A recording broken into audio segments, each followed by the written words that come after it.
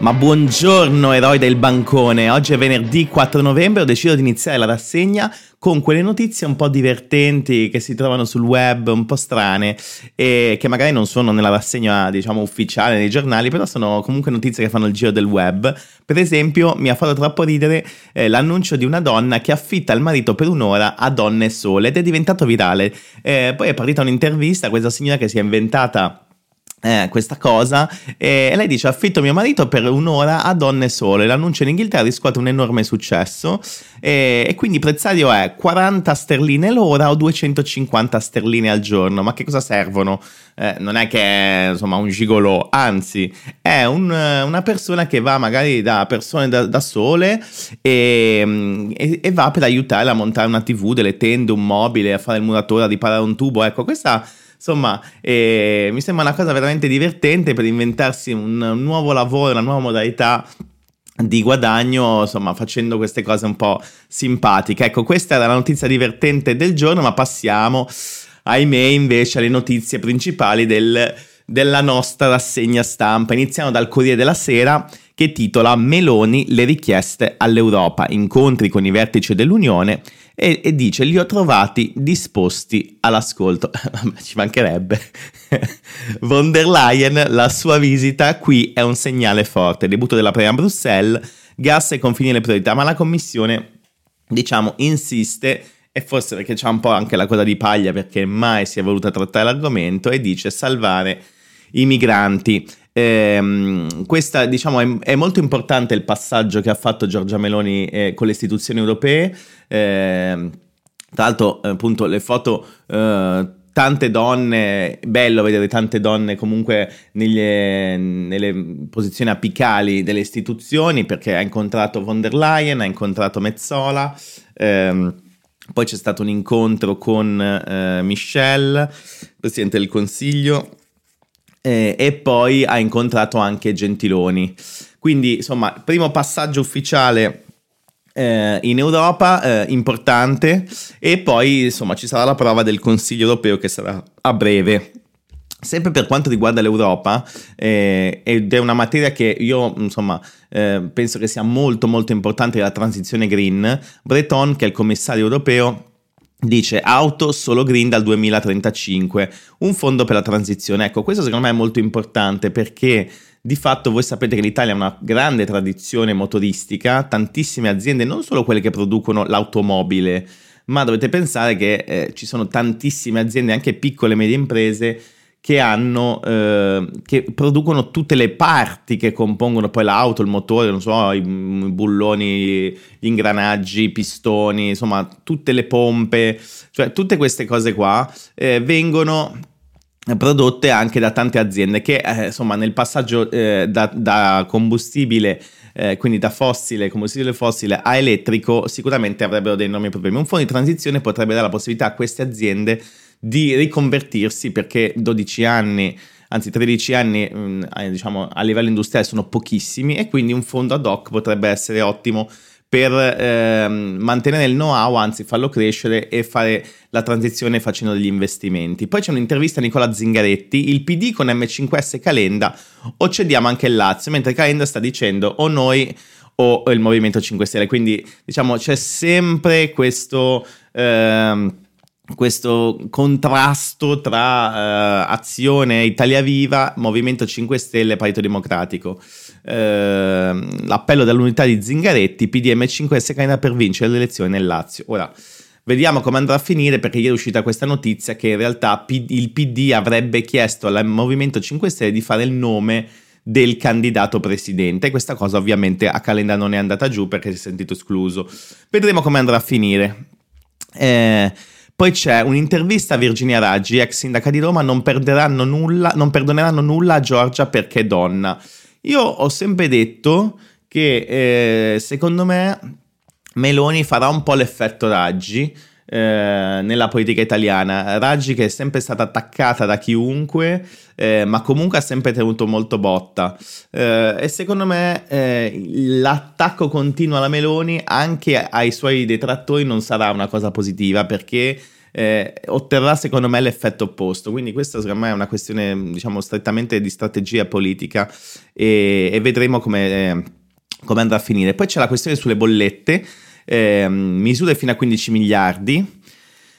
Ma a ottobre le bollette sono scese del 12,9%, pronti nuovi aiuti, tregua per le bollette di famiglie e imprese, il gas per ottobre cala del 12,9% ed è in arrivo, non so se è un decreto o sarà dentro la legge di bilancio, ma penso un decreto, in arrivo altri aiuti per 15 miliardi.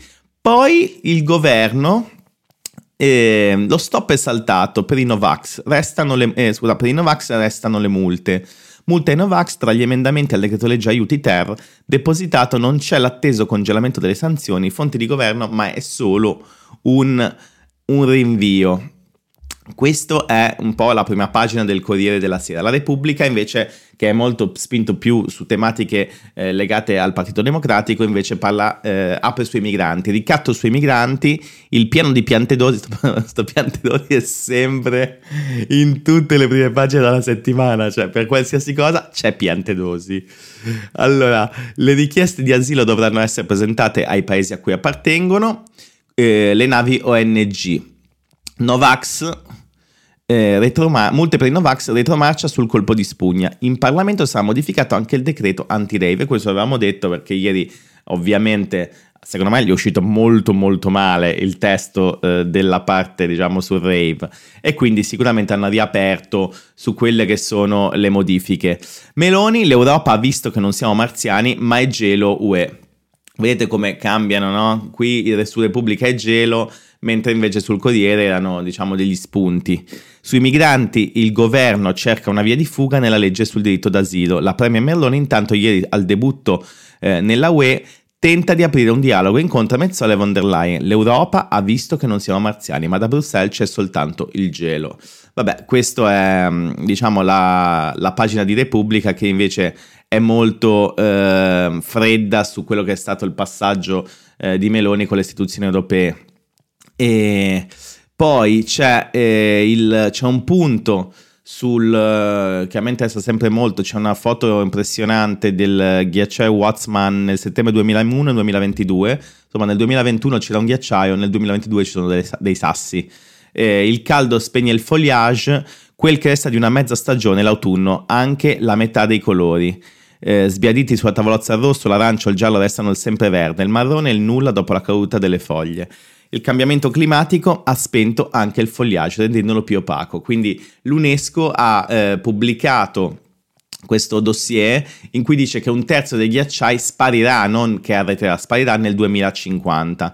Quindi vedete come il 2050 è una data non a caso, ma è una data che di fatto segna un po' lo spartiacque tra il preservare questo pianeta o devastarlo completamente. Io sono per la prima, ovviamente, e spero che dovrebbero essere tutti per la prima. Poi la Stampa, Unione Europea Meloni, salvate i migranti. Ecco, anche la Stampa apre sulla questione dei migranti e sottotitola: la Premier a Bruxelles, non siamo marziani, oggi il CDM, super bonus al 90%, no alla flat tax. Ecco, questo è un punto importante, perché la flat tax è stata forse, diciamo, uno dei punti principali di Salvini. Quindi secondo me, se sarà confermato il no, vedremo un Salvini che farà di tutto per far sì che ogni giorno lui sembri il Presidente del Consiglio. Questo l'ha già fatto, l'abbiamo già visto, e secondo me per, come posso dire, cancellare questo diniego a questo punto, che lui, insomma, identitario per quanto riguarda la Lega, vedrete che farà il matto su qualsiasi cosa e comincerà a fare, diciamo, il premier ombra, anzi farà vedere che lui è il premier vero, che in realtà la Meloni è il premier ombra. E il Sole 24 Ore, anche lui apre sul super bonus, ovviamente il giornale più economico.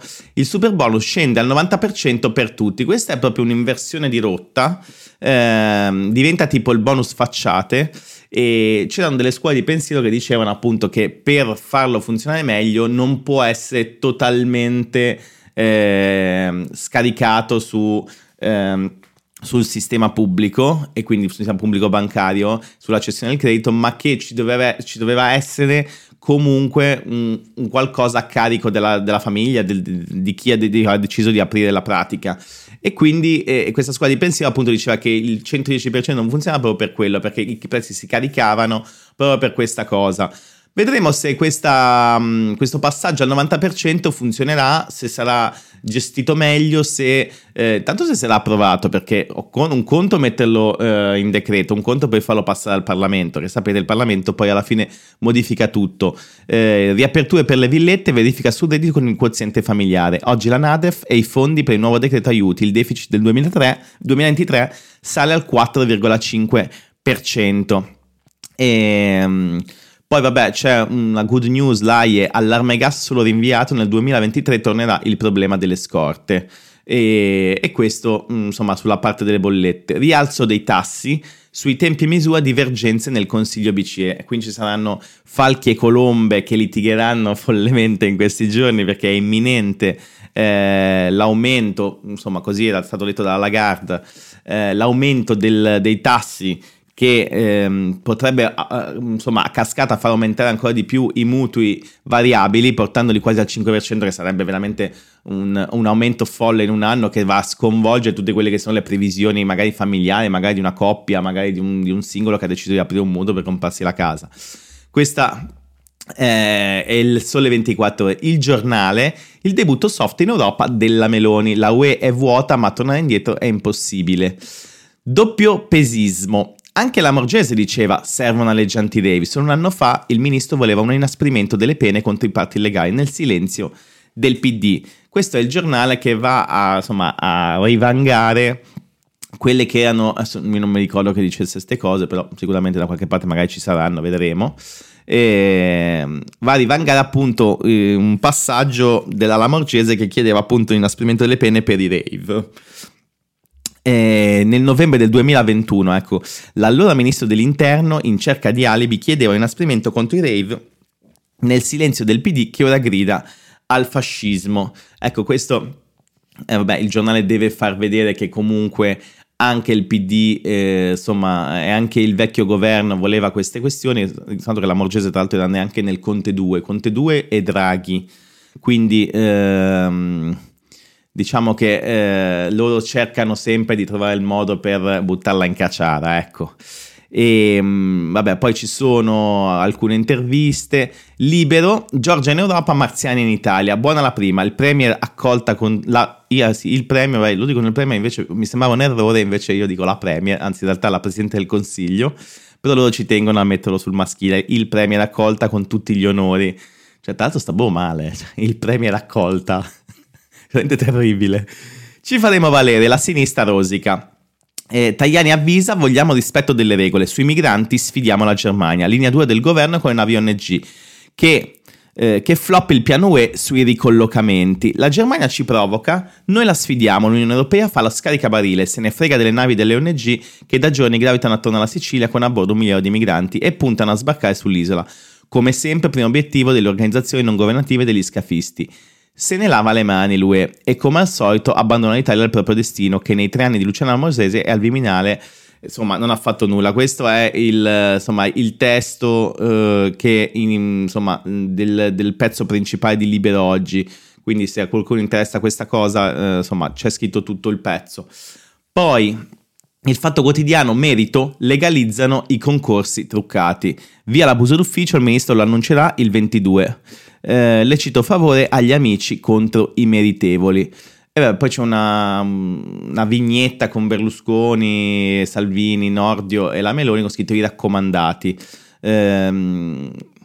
Sull'abuso d'ufficio se ne potrebbe fare, anzi magari potrei fare uno speciale, perché adesso inizierò a fare anche un po' gli speciali i vari articoli più interessanti del giorno, e farò magari nel pomeriggio un collegamento, lo so, per la vostra gioia farò un altro collegamento magari approfondendo vari argomenti, perché capisco che poi solo i titoli va bene per il bar e per il bancone, però poi magari a qualcuno interessa poi andare più nel merito, e quindi magari mi invento questa cosa qua.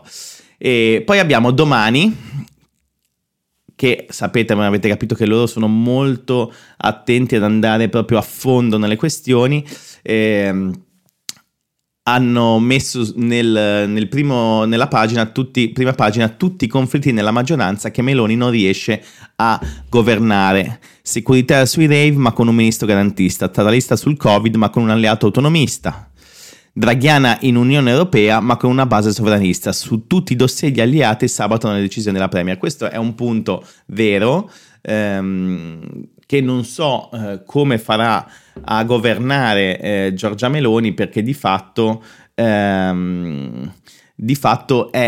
chiaro che c'è una maggioranza che ha una forza principale che è la Meloni e due partiti piccolini che Lega e Forza Italia, che di fatto, lo sapete, quando si sta in una maggioranza con dei partiti piccoli sono quelli piccoli che ricattano e vogliono e chiedono.